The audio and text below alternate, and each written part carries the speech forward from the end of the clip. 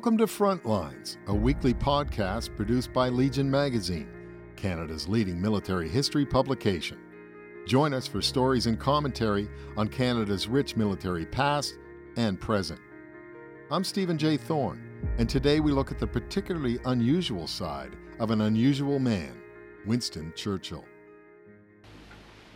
I've been all this week with the President of the United States.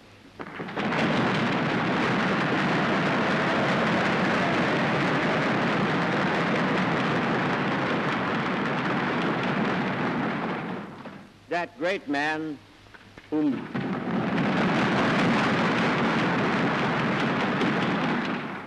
destiny has marked for this climax of human fortune.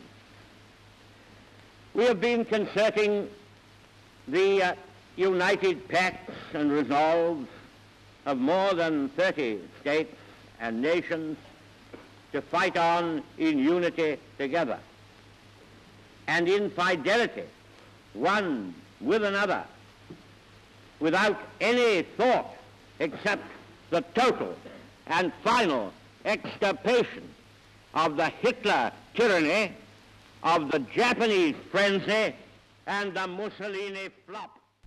In December 1941, just days after the Japanese attacked Pearl Harbor, United States President Franklin Delano Roosevelt informed his wife Eleanor that a guest or guests would be coming to stay at the White House. He told me I could not know who was coming nor how many, but I must be prepared to have them stay over Christmas, Eleanor Roosevelt wrote years later in The Atlantic. He added as an afterthought that I must see to it that we had a good champagne and brandy in the house and plenty of whiskey. Make that Pole Rogers champagne, vintage Hine brandy, and Johnny Walker Red. For the guest, of course, was Winston Churchill, the British Bulldog Prime Minister whose eccentricities and fondness for libation are the stuff of legend. I must have a tumbler of sherry in my room before breakfast, Churchill told the butler upon arriving at 1600 Pennsylvania Avenue, a couple of glasses of scotch and soda before lunch, and French champagne and 90-year-old brandy before I go to sleep at night. A brilliant orator, Nobel Prize-winning writer, masterful politician, and razor-sharp wit, Churchill once said that when he was younger, he made it a rule never to take a strong drink before lunch. It is now my rule never to do so before breakfast, he said. The 67-year-old leader stayed with the Roosevelts for a month. White House staff often saw him in a one-piece romper suit or a Chinese silk gown, complete with dragon. Sometimes he wandered the halls in far less. We live here as a big family in the greatest intimacy and informality, Churchill wrote British Labour Party leader Clement Attlee. On December 30th, he delivered his Some Chicken, Some Neck speech in Canada's House of Commons after taking the train to Ottawa, pausing impatiently outside the chamber afterward for Yusuf Karsh. It was then that the legendary portraitist snatched the cigar from Churchill's mouth, eliciting what is probably history's most famous glower. The photograph came to represent Britain's stubborn defense against Hitler's relentless advance. Leaders of France at the time of the French collapse, Mr. Churchill says, but their generals misled them. When I warned them that Britain would fight on alone, whatever they did, their generals told their Prime Minister and his divided cabinet, in 3 weeks, England will have her neck wrung like a chicken. Some chicken.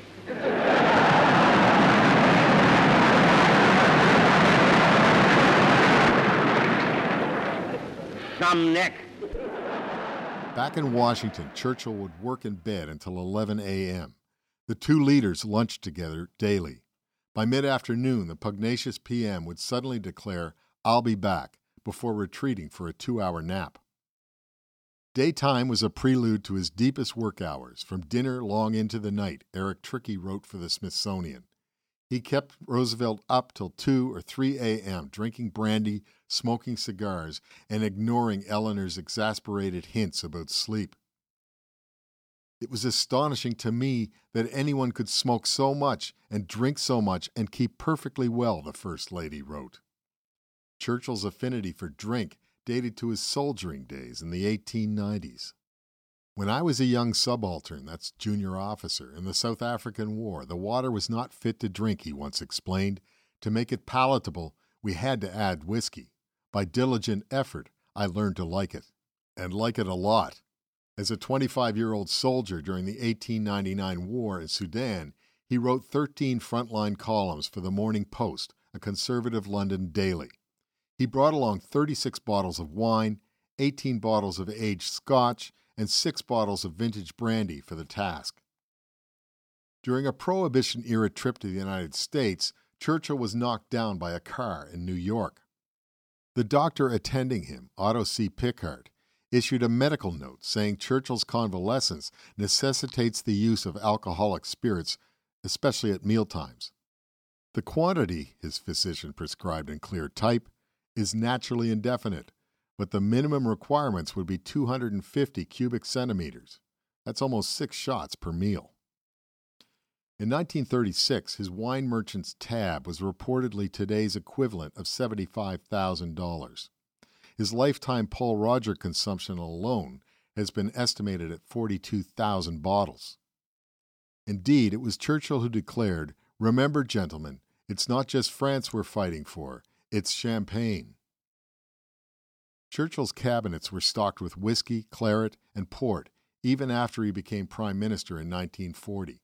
His private secretary, Jock Colville, said his boss started his day with a whiskey mouthwash. Author William Manchester once rejected the suggestion that Churchill drank too much. Churchill is a sensible, if unorthodox, drinker, he said.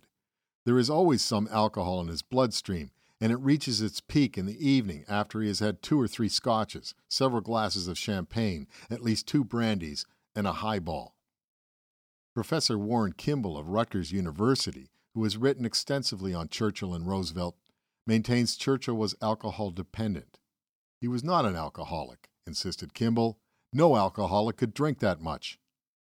Hosting a summit with Churchill and Roosevelt in August 1943, teetotaling Prime Minister Mackenzie King griped that his British counterpart was tight all the time.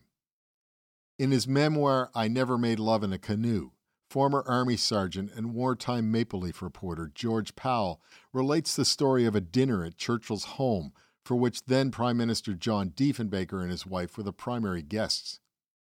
Diefenbaker, too, did not drink, but he told Powell he couldn't help but notice with some surprise as they sat down to eat that there was nary a sign of alcohol anywhere. He dismissed the matter until he noticed Churchill making repeated sliding movements to his right, accompanied by a sort of a slouch. I thought it might be some affliction we hadn't heard about, he told Powell, or perhaps something as simple as handing tidbits to a dog or cat that I hadn't noticed under the table. Diefenbaker began averting his eyes whenever Churchill made the move, until once he looked back too soon and caught his host raising a vial half filled with brandy to his lips. He kept his supply in the side of an unlaced boot, he said. I admit I positively stared, transfixed by the sight, and perhaps marveling a bit, too, at the man's ingenuity. Then our eyes met, and still holding the vial at the ready, he said to me, "Prime Minister, I understand you are a prohibitionist." Diefenbaker realized then and there that Churchill had acted out of concern that he might offend his guest.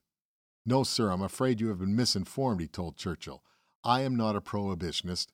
I'm a teetotaler."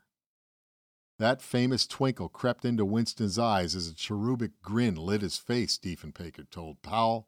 "Ah," he chortled, "that is good news, for you thus harm no one but yourself." And with that he downed his brandy in a draught. Richard M. Langworth, author of a dozen books on Churchill, claims to have the lowdown on one of Churchill's most notorious and misrepresented exchanges.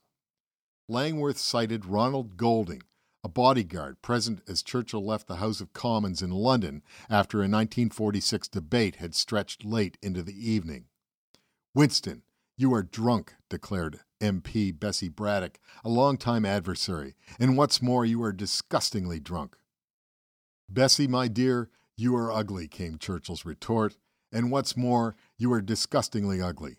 But tomorrow I shall be sober, and you will still be disgustingly ugly. In fact, Churchill was not drunk, Golding said, just tired and wobbly, which no doubt contributed to his merciless salvo. Furthermore, the quote was not wholly his own. He borrowed it from W.C. Fields, who replied to a similar accusation in the 1934 movie It's a Gift. You're drunk. Yeah, and you're crazy, he said, but I'll be sober tomorrow, and you'll be crazy the rest of your life. After the Yalta Conference in February 1945, Churchill visited King Ibn Saud, the founding father of Saudi Arabia, at an oasis in Egypt. Word was passed along that neither tobacco nor alcohol were permitted in His Majesty's presence. Langworth wrote about the encounter in his 2017 book, Winston Churchill, Myth and Reality.